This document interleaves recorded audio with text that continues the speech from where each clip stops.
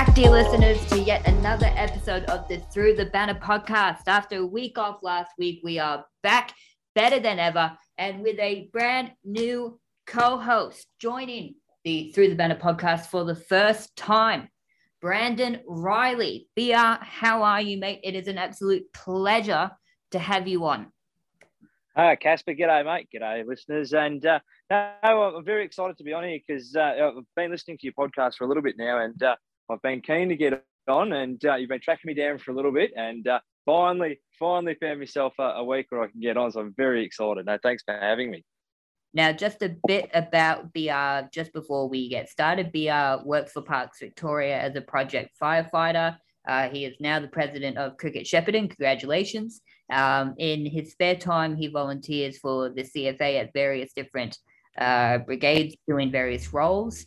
Also love fishing and boating, as well as the St Kilda Football Club. And I've got to say, mate, the Saints got to be giving you a lot of happiness this season.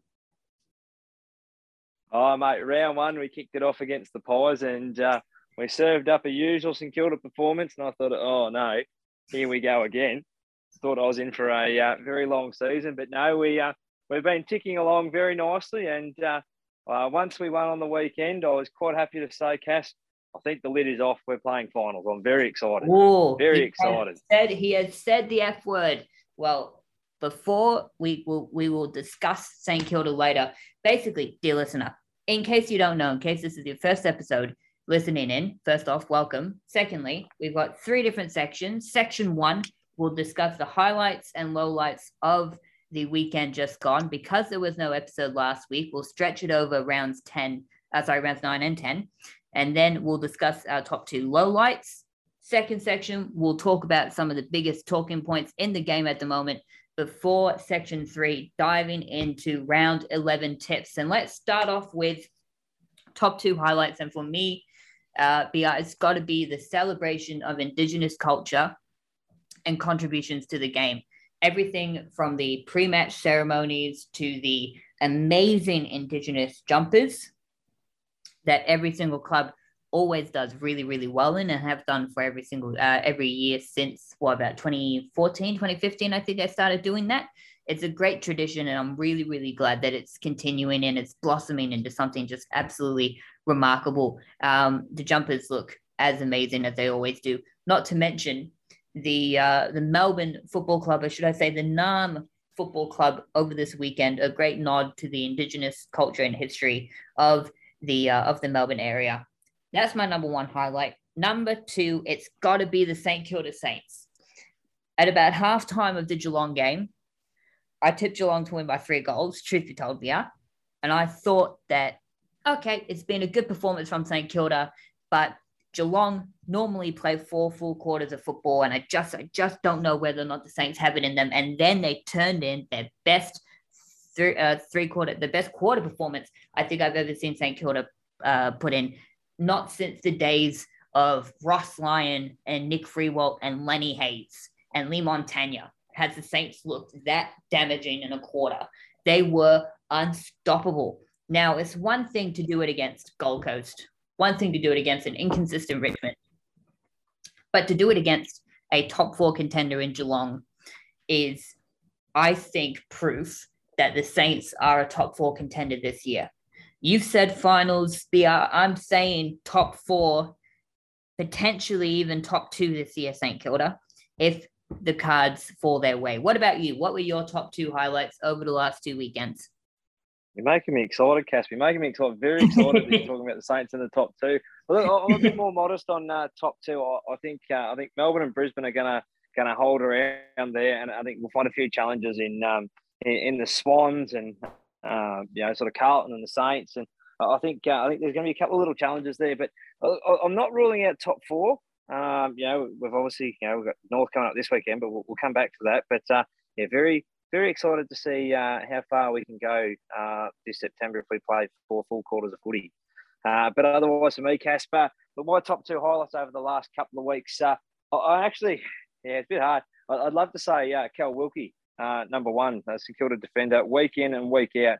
He is putting away, key forwards for different clubs. And I think if you have a look back, Casper, he's only had one multiple goal kicker on him this season. That was Robbie Gray up there in Cairns. Only bloke to kick 2 on him. So when Cal Wilkie empties his pockets at the end of the night, he'll dish out his phone and wallet and whoever was playing on this week. So very underrated and finally starting to get his name mentioned around the traps. Otherwise, for me, Casper, I know they lost on the weekend, but I actually rate the Gold Coast Suns. And I don't think they get spoken about enough. And for me, Gold Coast Suns have played really, really well, like exceptional football over the last 3 weeks. And look, they've had a couple of wins. And I'm very actually disappointed. And I'll bring that up shortly. But just the way the media is talking about them. But yeah, I think to me, Gold Coast, absolute credit. They are flying along under the radar. There's plenty of big things building up there, up north on the sunny coast of Queensland there. It's looking good up there for Gold Coast. Queensland football is absolutely flying at the moment, BR. But as you know, for every highlight, there is a low light.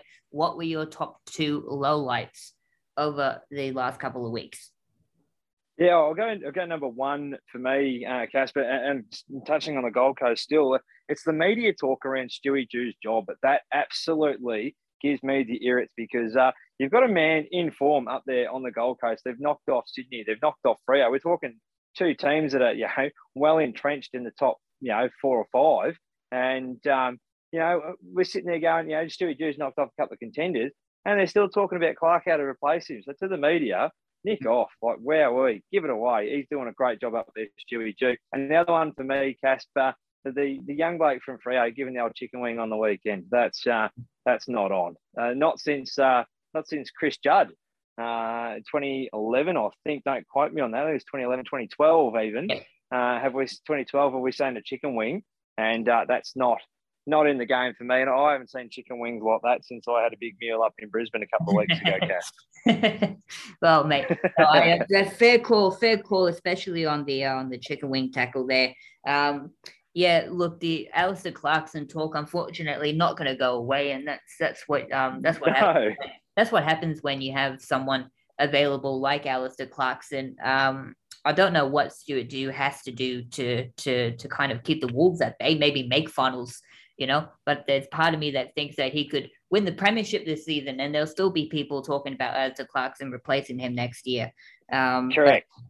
It's a fair point you make. My number 1 low light is also related to Fremantle, but it's the entire team. They were flying. I think they won about 6 games in a row after losing to you guys in round 2, and dominating most of the teams that they played. Had a monumental win in Geelong, and unlike last year, back end of last year, they had like monumental win followed by crushing loss. Monumental win followed by crushing loss. Then they actually managed to back up the win against Geelong with a big win in round 8. And you thought, this is a team that is legit, potentially a top 3 or 4 team in the competition come the end of the year. They faced a hoodoo. Apparently, I didn't know this stat before the game was played, but the last time that Fremantle beat the Gold Coast on the Gold Coast was 2015. They managed to beat Geelong in Geelong for the first time since 2015. They had a bad loss to Gold Coast, and you thought, okay, it's just a one-off, right? Gold Coast played very well. Everyone's allowed a bad game. They're playing at home against a team that is also struggling in Collingwood. They should win and win convincingly. And then to get smacked the way they did. It wasn't like they've been losing by narrow margins, Fremantle, the last 2 weeks. They have been crushed. And you just wonder if the wheels on the Fremantle train are just starting to fall off a little bit. They've been up for a long time. They're still a really young team. And I just wonder if they're just starting to taper off a little bit. And if so, that is really alarming, considering it's only round 11 and they're still 12 weeks to go after this. Hopefully for Fremantle fans, it's just a little blip on the radar, but the last 2 weeks could not have gone any worse for the Dockers. And then on to Essendon. As my number 2 low light, probably should have been my first low light, truth be told. Great win against Hawthorn in round 8. Coming up against the struggling Swans at the SCG. Normally play the Swans are really close. Great opportunity to make a statement. And instead, they have 30 tackles for a game of football. Yeah, it's not good enough, is it? I reckon I had more tackles in a game of football when I played Auskick as a little tacker than the Bombers did for the entire game on that Saturday night. It's absolutely shambolic. You cannot tell me that is an effort anywhere near good enough. It's not. It is despicable and disgusting. And so after that, we get the news that Anthony McDonald-Tipungwuti is retiring and stepping away from football. And obviously, his mental health is the most important thing. So if he feels like it's the right time in his life to step away from football, then all power to him. And I wish him all the best. And I thank him for the great memories as an Essendon supporter. Countless great memories as an Essendon supporter. But with that being said, it was extremely disheartening to see that one of my favorite players in Essendon's history will never be putting on our jumper again. But I thought for a second that his retirement would at least allow us to, to stand up for something, to stand up for Tipper, to do it for Waller. And yet we put out the same disheartening effort, played good for the first 5 minutes of the game, and played average for the rest of it. That's what we are. We are at best an average team.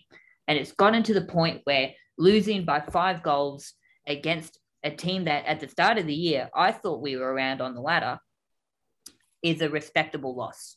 That's what we're dealing with. We're dealing with respectable losses. Anyways, I can't rant too much about Essendon. I don't want to sound like a broken record. I've talked about them so many times this year. But what else can I talk about as an Essendon supporter? It's been a season from hell. It has been a season from hell.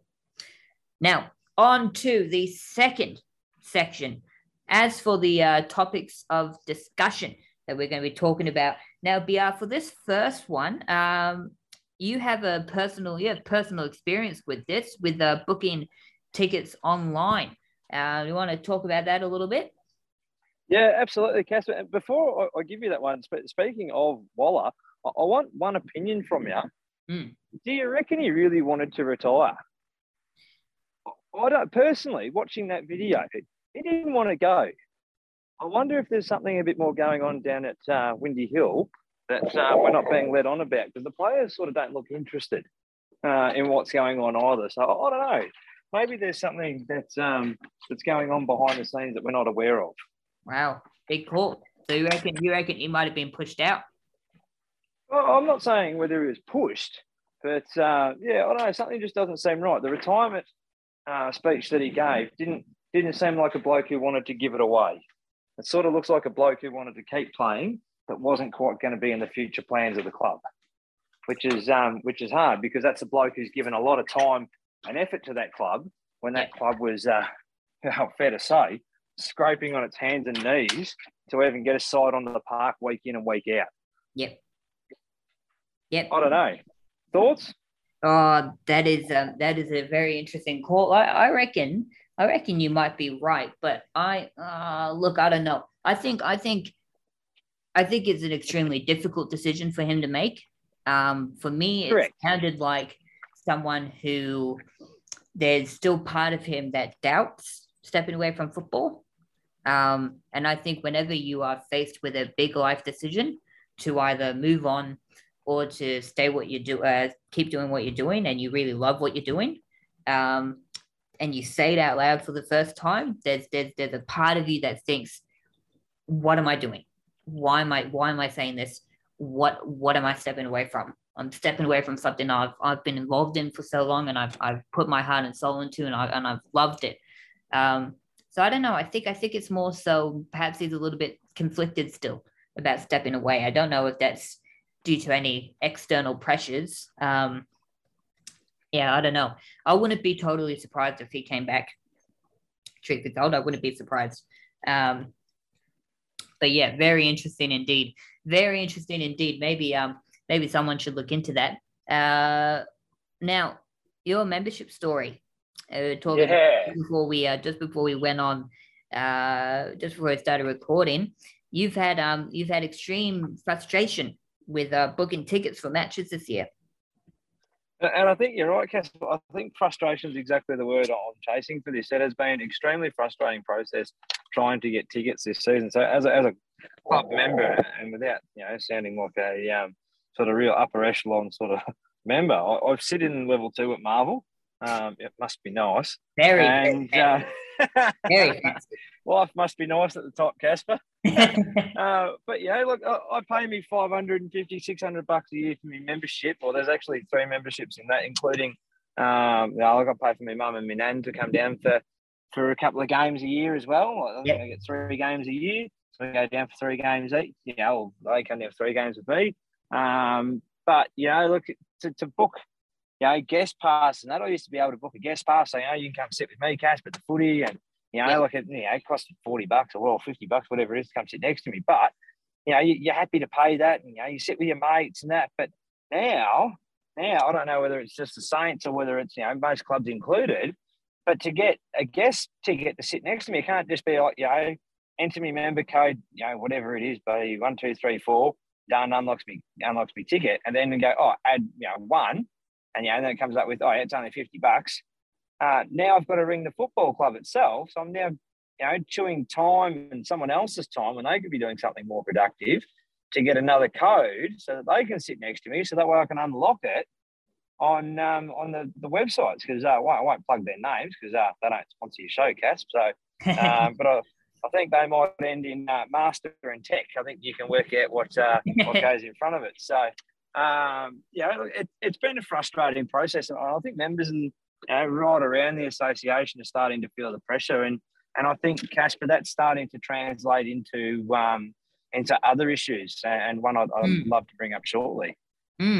Well, before we get into those other issues, it's interesting. Now, look, I've only been to 1 game this year, for various reasons, most of which because Essendon suck, but. The game that I went to was a Collingwood home game. That's Anzac Day. So I had a Collingwood friend of mine. He bought the tickets. So I'm not sure what the process was like in terms of buying tickets. I'm not sure what it's like for Essendon supporters this year, but it sounds like an extremely frustrating process. And it's interesting that St Kilda would have, and I don't know if it's a league-wide thing, but if it is just a St Kilda thing, it would be interesting that why they have such a complicated process for a club that is, traditionally speaking, one of the least supported clubs in Victoria, that struggle to match in a normal year the membership and the attendance of Essendon, Richmond, Collingwood, Carlton.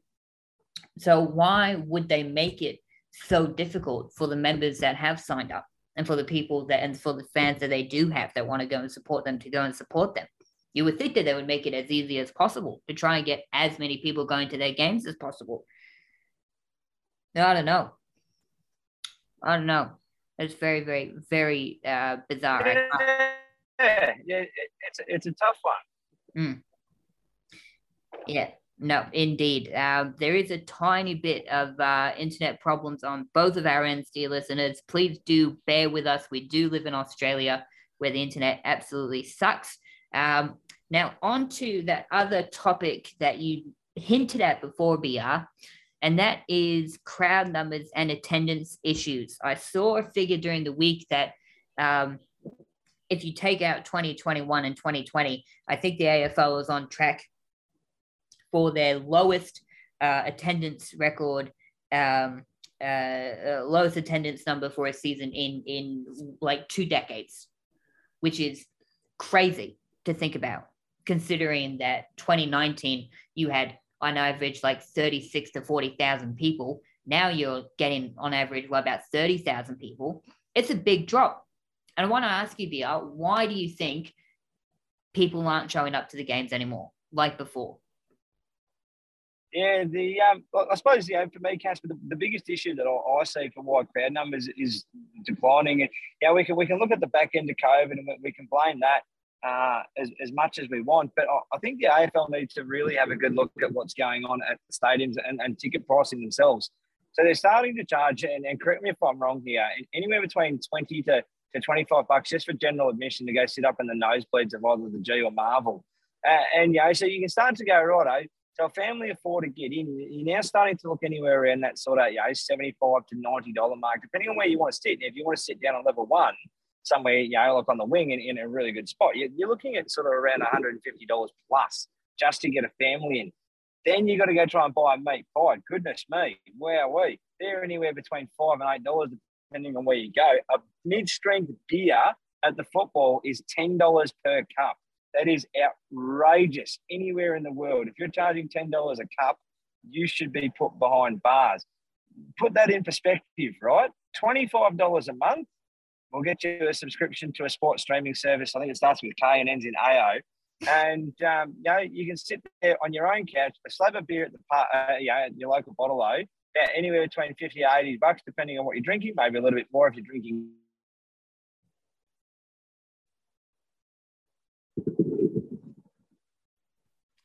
Mate, are you still there? Yep. Did you get any of what I had? Got after the mid-strength beer bit, and then it cut out. So you got me mid-strength beer jab? Yep. Sweet. Oh God. Okay. Well, I've changed. I've moved. Have that as your caption for the show. Anyone who's charging $10 for a mid-strength beer should be jailed. Look, definitely going to be. It's going to be the main. That's going to be the title of this episode. If you charge $10 for a mid-strength beer, go to jail. Yeah, should be jailed. Yeah, no. Yeah. Look, mate, it is ridiculously expensive, right, compared to what it was before. I remember this American YouTuber came to Australia, came to Melbourne for a holiday, and he went to the footy, and he did a vlog about it, and he talked about in the vlog how cheap it was to go to the football, and back then I think, this is compared to America, where, some stadiums, they'll cost you $100 just to park. So by comparison, it is quite cheap going to the footy here in Australia. But with that being said, it has gotten more expensive. And it's gotten more expensive at a time where everything else in people's lives has gotten more expensive. Groceries have gotten more expensive. Petrol has gotten more expensive. They're also dealing with, the regular cost of electricity getting more expensive, water getting more expensive. Everything's getting more expensive. And so I think now you're seeing people having to make financial decisions between say, being able to feed their family and going to the footy. Or, being able to pay their electricity bill or going to the football. And well, you're right, Cass, because it's for me, it's what's that, 270, no, it'd be more than that. It'd be around a 300-kilometre plus round trip journey for me down to Melbourne. And that's half a tank of fuel for me. So that's already $60 or $63 in fuel, not including the tolls to get down before I pay me $10 to park near the docklands there. And sort of it goes back to the other point I had before my internet dropped out was for $25 a month, you can get a subscription to something that starts with K and might end in AO. And you can, buy your pies from the shop or get your pizza from the pub down the road or wherever, in $50 to $80, maybe a bit more if you're drinking rum for a slab of alcohol, and you can do it from home. Well, that's where we're moving to. That's where we're moving to. I'd love to see the comparison, Casper, between the decreasing number of crowds and the increased number of viewership going to live or to the streaming services of those providers. I'd love to see the comparison. It would be interesting. It would be look. I think it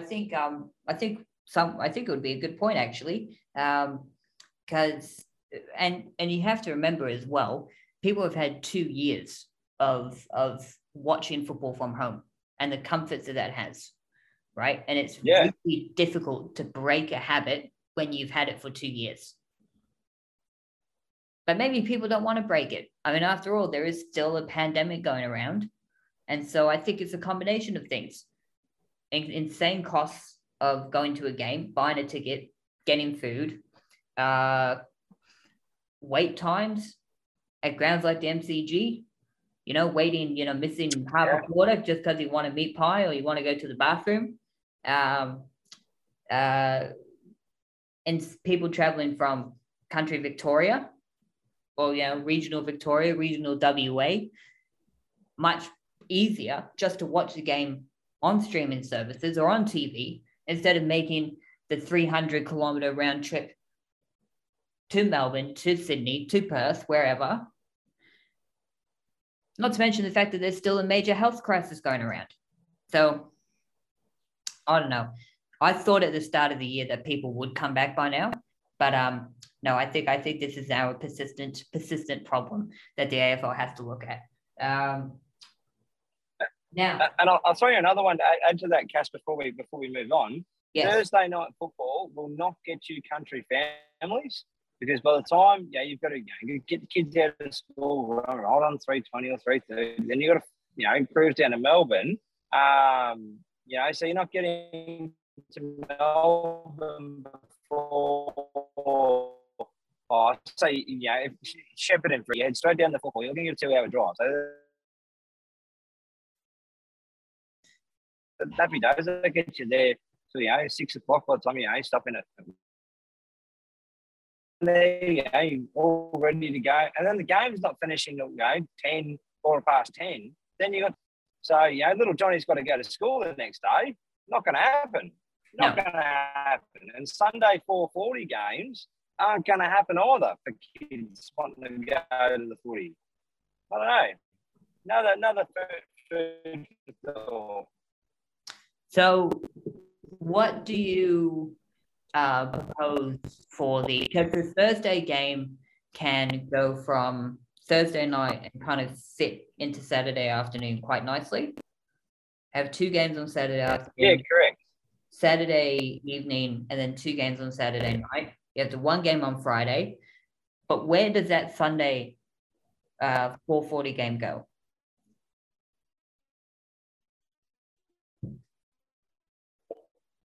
I'd still bring it back to a 1:10 game as well. Look, I understand why it's played at 20 past 3. That sort of, and then just it's generally the West Coast or Freo game that gets sort of back ended, and no one, I wouldn't say no one cares about, but the very few Victorians care about. Gets back ended into that 4:40 spot, which is obviously a it's a 2:20 spot over in Perth. So I get that. I absolutely get that when you start looking at time slots, compared to from over here in Victoria, it's over in the West. But if you've got 2 Melbourne teams like for example North Melbourne and St Kilda on Sunday afternoon, if they play at 4:40. It's just an absolute headache. You can bring that game back because it's not TV anyway. I nearly named it. Nearly give them a free podcast. It's played on pay TV anyway. Played at 1:10. Other than maximising their views on sponsorship, that's all it is. That's what the game revolves around. It's money and sponsorship. But it's going to get to a point if they push too much sponsorship and worried about the views on TV, etc. They're going to lose people in the stands, and that's where it comes back to. They've got to make that decision. Do they want the people in the stands or they want people in their lounge room? Yep. No, look, you have an excellent point there. I will say the AFL had a decision to make recently about whether or not they were going to listen to fans attending the game or whether or not they were going to try and focus more on TV viewership. And they listened to the fans. This year, the grand final will be at 2:30 p.m. at the MCG. Back at its traditional home ground, at its traditional time slot. BR, what do you reckon of this? Was it the right decision? 250% the correct decision, Casper. I'm a huge traditionalist of sort of 10 past 2, 2:30 grand final day football because I find now with the public holiday on the Friday, which I personally think is a waste of time. Because you get that big build up. I'm a huge build up person for grand final day. That's church for me. I'm super keen for the footy grand final. Love me footy religiously. Live and breathe it. And I get bored Saturday morning. You go through, you watch all the breakfast and all the pre-game stuff. All the other stuff like North Melbourne breakfast, all that sort of jazz. And then you start to get around 12 o'clock. Coverage sort of starts to roll around, and by 10 past 2 or 2:30, I'm super keen and I'm already bored. Because I've been sitting around all morning, just waiting for that one time to happen. Like, you start moving into a 4:40 or 5:20 or whatever slot they were looking at. I'm going to be half cut, Casper, by the time they finally bounce the first pill. I don't know about everyone else, but the time, all my mates come around and we start having a couple of quiet frothies at, midday, the coverage starts to kick off. If we have to wait till 5:30 or 7:20 for a night game, it's going to be a long night where I live, and I apologise to the neighbours in advance for the coming years. But I think, 2:30 afternoon time slot, MCG, perfect. It's what the fans want. Yep. Gives you enough time, to get down, go to the game, celebrate, enjoy it, go to a pub afterwards, have a beer, have a meal, and still make it back before midnight. Yep. No, look, I fully agree with you, and I would not be surprised if there were millions of Australians who are in the exact same position as you, BR, if the grand final was at 4:30 or 7:20. But I'm super excited for it. It's grand final day. It's not grand final night. It's not grand final eve. It's grand final day, and it has been that way for over 100 years. And I get it with COVID, shift the grand final around, maybe experiment with the time slots a bit. I get that, right? But the time for experimenting with the grand final time slot is over. And I think another reason, which we didn't touch upon, that fans might be leaving, not attending games as much, is because of all these changes. All these changes, the umpire descent rule, the stand rule, everything that's been changed the last few years in terms of the rules could be driving a lot of people away. And if the grand final was at night this year or in the evening, that probably would have pushed them away even further. So the 2:30 time slot is perfect because finally they're listening to fans. Now, that's spot on. Unfortunately, there's been some fans this year that have, let's just say, behaved terribly at the football. There was the incident after Anzac Day, and now Dreamtime at the G. Somebody got physically attacked after the game. And look, there's been crowd problems before in the past. This is not a 2022 problem in isolation. But I want to ask you, because it seems to me like it's happening more frequently this year than it has in years gone by. I want to ask you, BR, what are your thoughts? What could be some of the reasons why people are getting into fights at the football? And do you think it's becoming more of an issue? Yeah, Cass, I think, crowd behaviour sort of been, it's always been a bit of it's a minor headache. I suppose when you look at the majority of people who go, most people are very well behaved, but some people just think when they get into those large crowds, Cass, they can do what they want and they're unstoppable. They feel like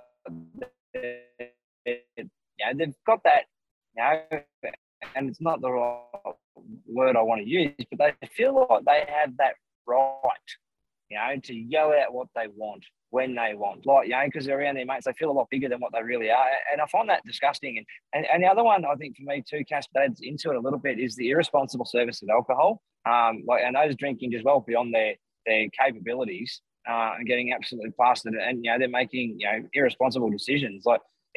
Everyone's allowed to have an opinion, whether I agree with your opinion that Essendon are a great football club and whether you agree that the Saints are an okay football club or whatever. We're going to have our differences. That's what makes us all different. And I think that, there's a level of respect that needs to be sort of maintained that people aren't maintaining this season. And too many people are just losing their cool for absolutely no reason. Well, you look at that bloke on Saturday night, he's been absolutely clobbered with a didgeridoo for what?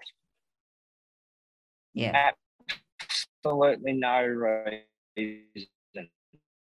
Like, these people are making, split second decisions that are not only changing that person's life that's being done, that split second decision that you go, why? Why have you done that? That's very silly and irresponsible. I find it disappointing, Cash. But it's been on the rise for a little bit. I think alcohol and people with alcohol problems have got a fair bit to do with it. Not knowing the limits, or they shouldn't be drinking anyway. Just tiggy touch and stuff like that, and people become a lot more irrational and irresponsible around that. And I think the availability of the substances which are illegal is starting to become more easily available. And I think that's causing an issue as well.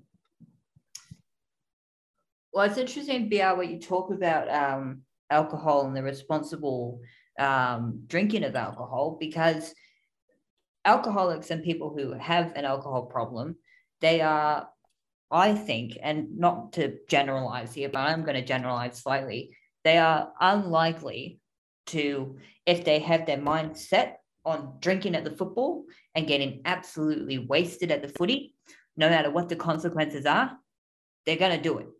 So the question then becomes, is it the responsibility of the patrons who are drinking to moderate themselves? Is it a responsibility of the stadium to, if they notice someone who is already really, really, really drunk at the football, don't hand them more drinks? Is it the responsibility of the vendors selling drinks? Is it the responsibility? Maybe, right? And this is not going to be a popular idea, but it's just an idea. Maybe you just don't have beer at the footy. Or maybe you have a limit. Maybe you have a limit. Maybe you have a system where you have like a little card, right? And you can only buy a certain amount of beer. So you can only buy like 2 beers or 3 beers during a game. Yeah, so I don't mind having a beer. And I think that the biggest issue is it's actually, and mainly, I wouldn't say solely, because realistically, it's up to the individual to understand their own behaviour. And when you're acting like a bit of a pineapple, you're acting like a pineapple, you should know. But look, there's a lot of responsibility on those serving alcohol. If they think you're actually intoxicated legally, they're not actually meant to serve you. But that continues to happen because they want the profits to drive up. But that's not an excusable offence either. We've got issues with people just getting absolutely intoxicated and making really silly decisions. And I think another problem too, Casp, is you've got those antisocial behaviour text message lines around the grounds. And I think a lot of people are too scared to actually message it for the fear of repercussion from those sitting around them. For, someone lashing out, trying to work out who's actually called security on them. Look, it's disappointing because it's not just a footy issue. It's happening at other codes as well. And it's concerning. It is a bit concerning because these types of incidents are a fraction on the rise in 2022. Yep, agreed with that. There was the incident in Brisbane at the NRL game on the Anzac weekend, where somebody yelled out during the minute silence and deservedly or undeservedly got hit by those around him. It's disheartening, and I can see why, instances like that, or instances like, the teams that bashed that guy outside the MCG, I could totally see why that would, if you're a family or if you have kids, why you would be afraid to take them to the game, to take them to the footy. I could totally see that, turning you away. But you're right, it's not an AFL specific problem. And maybe as Australians, we need to kind of look at our relationship with alcohol, potentially. I don't know. Feels like footy is bringing up a lot of big culture issues in Australia that perhaps we need to take a look at as a nation. Our relationship with race and with and our relationship with women, and our relationship with alcohol. Yeah, no, it's going to be tricky, and I don't think it's a problem that's going to be solved anytime soon, unfortunately. Lots of heavy topics, BR, but let's get into the third and final section. If our respective internets can hold up just a little bit longer, we've got round 11, and it starts off on a monster Friday night clash at the SCG. The Swans, who are struggling, up against the Tigers, who are flying. Now, BR, can the Swans pull off the upset, or will the Tiger train keep on a chewing? Did you hear anything of what I just said? I think I got a little bit. Swans taking on the Tigers on Friday night. Yeah, that's going to be a really big game, Casper, in terms of what happens to set up the ladder after round 11. So obviously, there's a couple of teams sort of moving around Sydney at the moment that'd be pretty keen to leapfrog them and start clearing a couple of spots. And the Tigers, obviously, now, I don't think they're dead and buried like everyone's talking about. I don't think, whilst the dynasty itself may be over and, but I'm not ruling them out of, still making a push in September.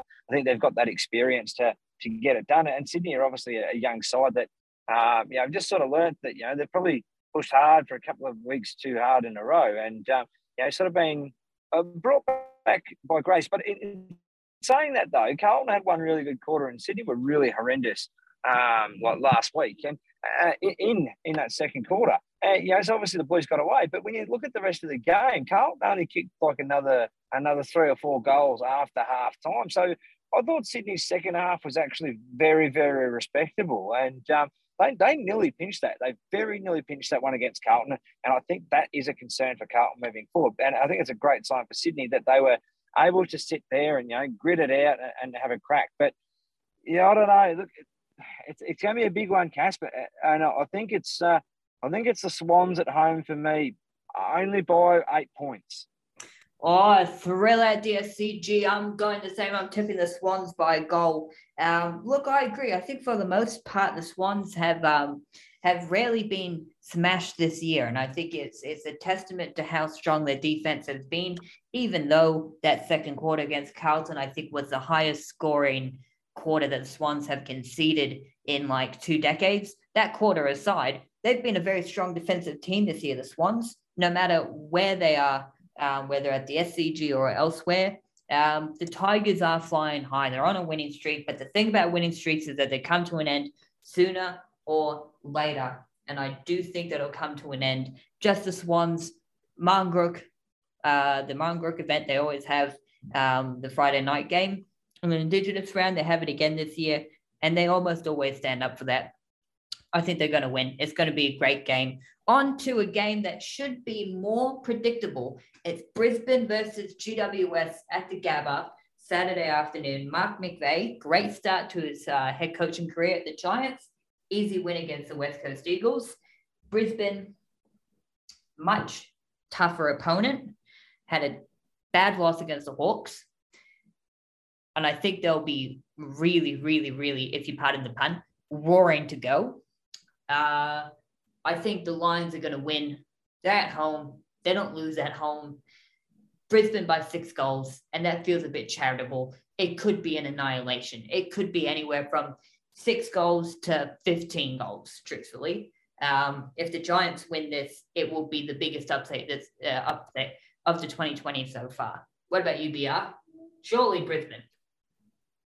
Oh, I don't know whether it's the biggest upset. I reckon maybe West Coast doing Collingwood early on in the season. I thought that was a pretty big one. I don't think a huge amount of people picked it. But no, you're right, Mark McVeigh, obviously caretaker coach. That's another one down for the season. I think it's only West Coast that have missed that mark when coaches have been replaced, like senior coaches have been replaced with obviously health and safety protocols.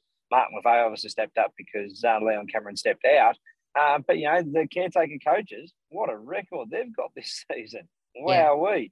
But, look, for me, Casper, I think you're right. Look, at GWS, they're okay, but I think they're okay football. Their best football is still average, and I think that's a long way from Brisbane. Brisbane, look, they dropped the game on Sunday but I don't think it was a game that was hugely unexpected to be dropped in terms of Hawthorn are okay. Like, you know, and they're going to take some scalps this season, and they've proven that already. But, you know, Hawthorn played really well in Tassie, and that's no secret. That's no lie. You know, that's stating the bleating obvious. They play Tassie really well, and I think that game against Brisbane showed everyone what footy's about. Like, how good was the scoreline, Casper? You know, two teams over 100 points. Name me the last time that was done, please. Years ago. Not for a long time. So I'm very excited. But, yeah, Brisbane for me, and I'll back them in by 56 points. Yep, fair call. I reckon, just off the top of my head, and I might be wrong, but I reckon the last time that happened was 2019 round 3. Essendon beat Melbourne 130 to 112 in the end. But yeah, it's been that long. It's beautiful to see. Scoring is up this year, I think, on average compared to years gone by, which is exciting stuff. Now, on to Geelong versus Adelaide. I think the Cats by 4 goals. Pure and simple. Adelaide, I think, are struggling a little bit. Their scoring prowess has dropped off by quite a lot. Geelong, they do very well against teams that they should absolutely crush. I don't think they'll crush the Crows. I do remember that upset that Adelaide caused last year in round 1. So I think Geelong, but they'll be more cautious this time. I'll be shocked if the Crows were able to jump Geelong again. Cats by 4 goals. Yeah, I'm the same with you, Cass. But Geelong are a side that's very experienced, and look, that loss to the Saints, I don't think was a big shock either. But it was one they definitely let slip away from them. And look, the Crows are ticking along all right. You know, they stuck fat with the process last week for 3 quarters, and they put up a really good fight, you know, with the Saints, and they probably deserved a bit more, but, you know, sort of they just fell away in the 4th quarter. And that's just signs of a young side too, Casper. So, look, the Cats will, Cats and Crows will have a good battle. Crows will put it up, but, yeah, I think Geelong by about 33 points. Yep, fair enough, mate. Now on to Nam versus Fremantle at the MCG. It's the Demons and the Dockers. A couple of weeks ago, this was looking like a potential top 2 battle. All of a sudden, the Dockers have fallen off a little bit, and the D's are they're mowing along very nicely. I think that they are on track for their longest ever winning streak. I think they've won 17 in a row. I think going back to round 21 last year. It's been a pretty amazing effort from the Demons, but will Fremantle cause an upset here? BR, who's going to win? Now, sorry, before we get on to that, I think you have a controversial opinion about the Demons. Is that correct? We might have lost BR. We have lost BR. Oh, BR's back. Sorry, mate. I don't know. My internet decided to throw me for some reason. Sorry, mate. That's all right. Like a phoenix, he has risen from the ashes. BR. Mate, Narn Football Club versus Fremantle. Yeah, what a game this is going to be. And you're right, though. It was lined up a couple of weeks ago to be a top 2 battle, and Freo have obviously had a couple of off weeks. And I still think they can bring it back this weekend. And this is a real test for the Fremantle Football Club to really show where they're at. Like, they're either going to come out this weekend and you know, I'm not saying they're going to beat Melbourne, but, you know, there's an opportunity for them to go, righto, let's have a crack at Melbourne. They've got nothing to lose, you know, because, you know, I suppose all the experts are such that they'll have this penciled in for a Freo loss anyway. So what's the shame in going out there, walking out and having a crack on Saturday and going, righto, let's have a shot at the title. Let's see how far away our best footy is from the best in the competition at the moment. So I think Freo are going to give this a crack. And look, you know, Melbourne last week got pushed by North for 3 quarters, and then Melbourne come out and do what Melbourne do best. But I think Melbourne's average football is still a little bit better than, you know, sort of most bottom 8 sides, you know, best football. So, yeah, look, I think it's Melbourne for me, but I'm only going to back it in by about 13 points. I'm going for the purple upset. That's right. I think purple will reign supreme at the MCG. I'm tipping the Dockers by 10 points. I thought they were going to beat the Demons before their recent slump, and now I'm definitely thinking they're going to do it. Why? Because exactly of what you just said, BR, the fact that Fremantle have nothing to lose because of their poor last couple of games. All the expectations will be on Melbourne. And so, yeah, I do think they're primed for an upset win here, just like Essendon against Hawthorn a couple of weeks ago, right? Nobody expected us to win because we were going a lot poorer than Hawthorn, and we played like it. We played like we had nothing to lose because we had nothing to lose. And I think that is a wonderful, wonderful, wonderful thing for a team, especially a young team like Fremantle, to have. And I always say it's about streaks. Streaks come to an end sooner or later. Melbourne lost an upset loss this time last year, and I think it's going to happen again. Dockers by 10 points. Well, it's a big call. I like it, Cass. I like it.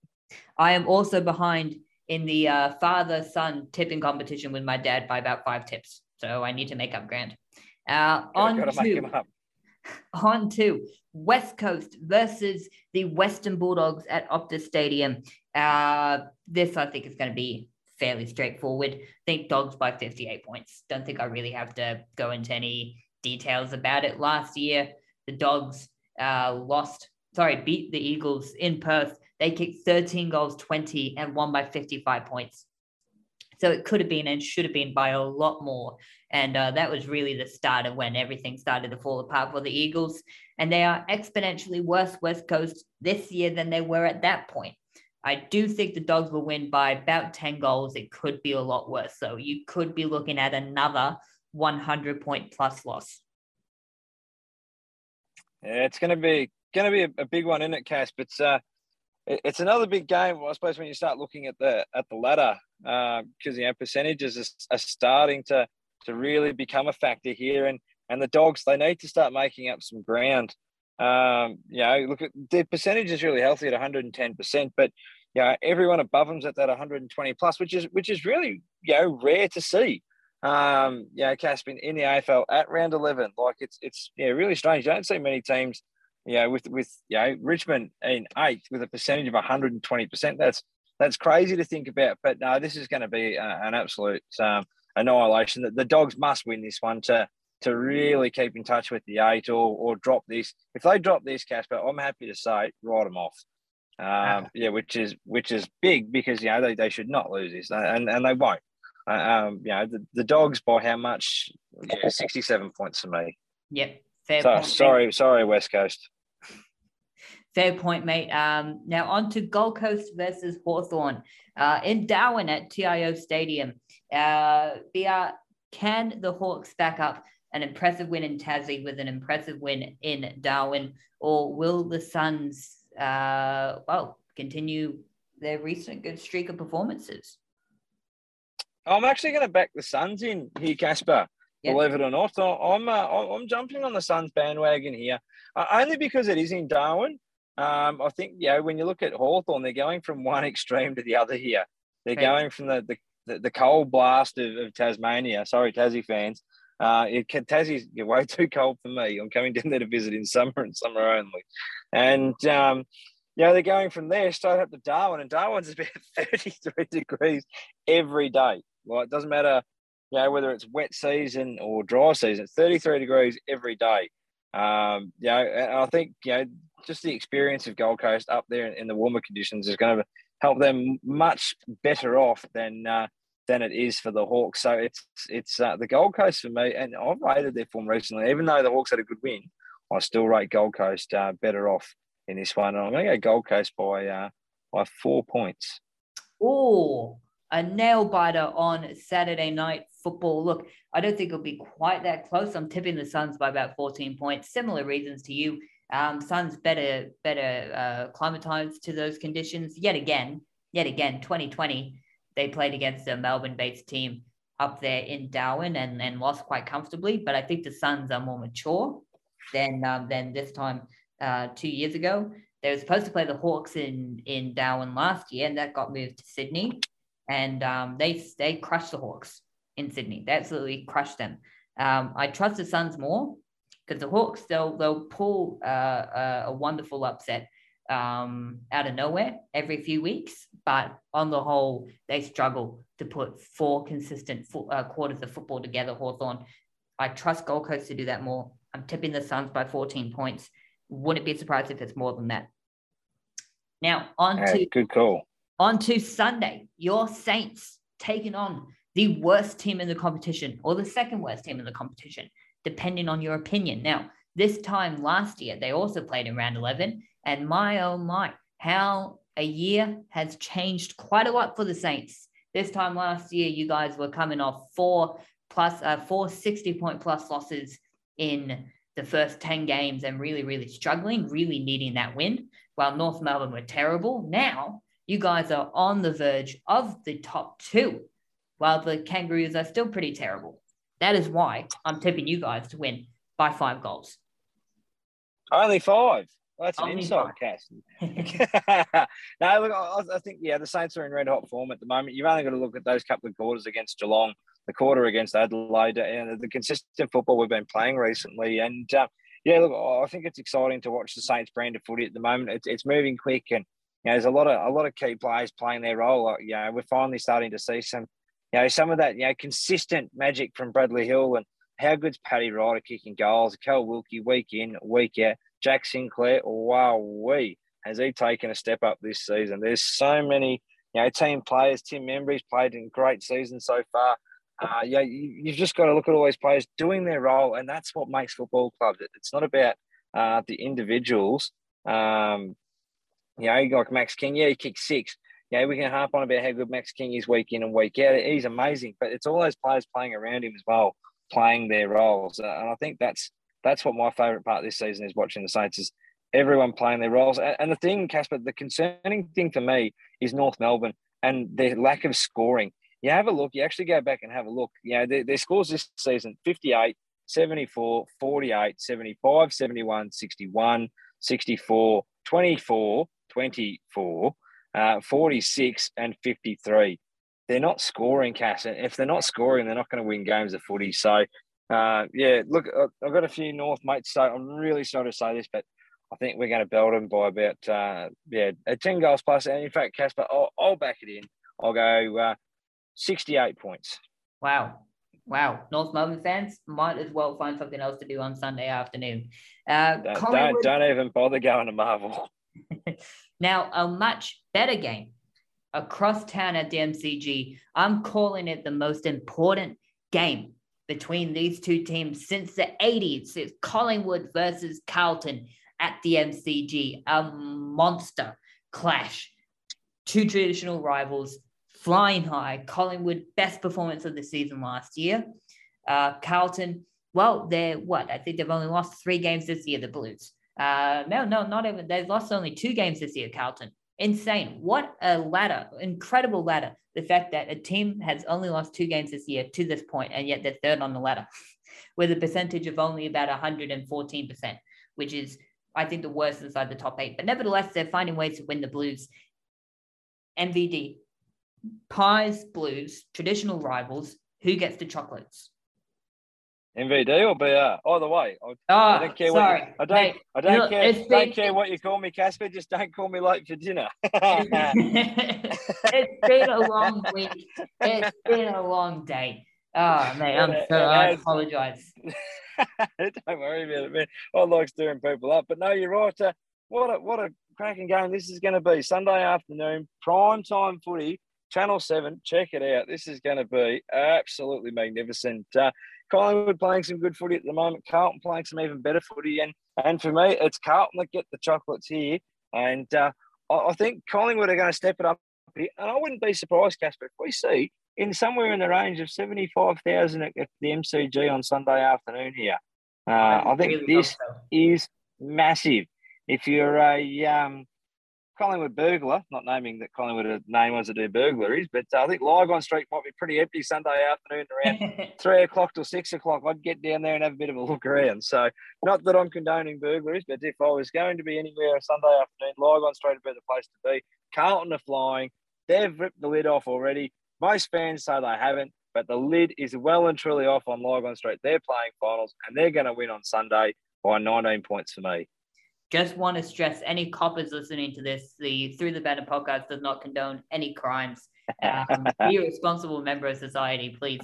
But yeah, I'm tipping the Blues by 22 points, just because even though they only play 2 quarters of consistent football, that 2 quarters is the best footy I've ever seen any team play. I reckon on the same level of like Hawthorn during their dynasty, Brisbane during their dynasty, Geelong during their Richmond recently. If they can extrapolate that over the course of a full game, they would be unstoppable. Now, I think it's too powerful for a young team like Collingwood to handle.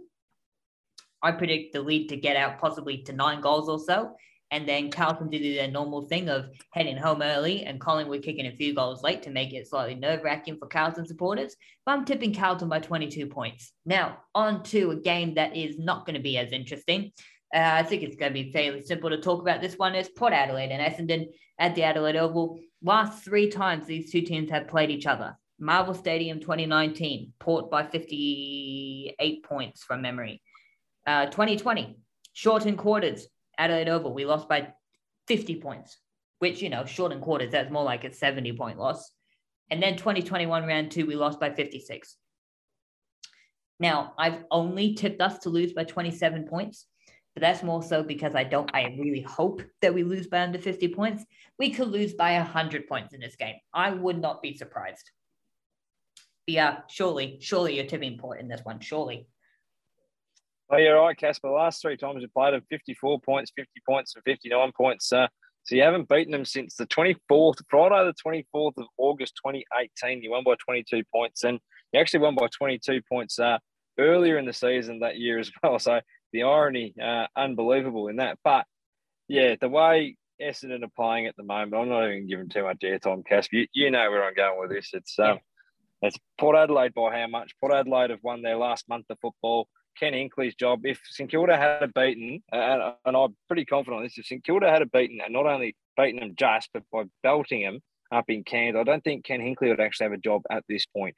But he's won his last month of football, really stuck it up the fans, stuck it up the media, and going, we are actually thereabouts. And I think they're priming themselves here. They're quiet little contenders, personally, just quietly to make the 8s. And I think Port Adelaide for me by. Yeah, I'm going to go, 46 points. Now, I have with me a little Essendon keyring teddy bear dressed up in the colours, got the Essendon sash there, Essendon socks. This teddy bear would probably tackle harder than every single player out there. After Scott Morrison took out that kid by accident on the campaign trail, my dad said to me, he said we could use him. And you're absolutely right. We could use Scott Morrison in the coalface at the moment. I hope that we put a phone call into him after the election result came through. Game I'm most looking forward to this weekend be Deeds v Dockers. Easy. Should be straightforward. Biggest potential blowout. I'm calling the Dogs over the Eagles. I think it's going to be an annihilation. What about you, mate? Yeah. There's a couple of games like that, isn't it? I still think for me that the biggest blowout of the weekend will actually be the Saints North game. I think if St Kilda are serious about actually doing something this season, that's the one we have to really come out and stamp our authority on and really make a go of it. And I'm with you. I think the D's Dockers game is one I'm going to be watching with clear intent on how things are going to shape for the rest of the season to see whether Melbourne are the full blown real deal. Or if we're going to be looking at Fremantle being serious contenders to challenge Melbourne here. If Melbourne's going to drop a game, it might be this week. Otherwise, we're still a couple of weeks away from seeing Melbourne potentially drop one. Mate, thank you for being on this episode of the Through the Banner podcast. It's a pleasure to have you on. Looking forward to having you in future. Hopefully, the internet will not stab us in the back and pull our pants down. But look, we made it to the end. We got there. World is still spinning, and we managed to get a podcast episode done. I love your work, mate. Thank you for having me on here. I really appreciate it, and I look forward to coming back in the future. Thank you, dear listener, for listening to this episode of the Through the Banner podcast. My name is Casper McLeod. Join me next week and a co-host to review the second week of the Sir Douglas Nicholls Indigenous round and preview what will be the first of the bye rounds. Until then, see you later.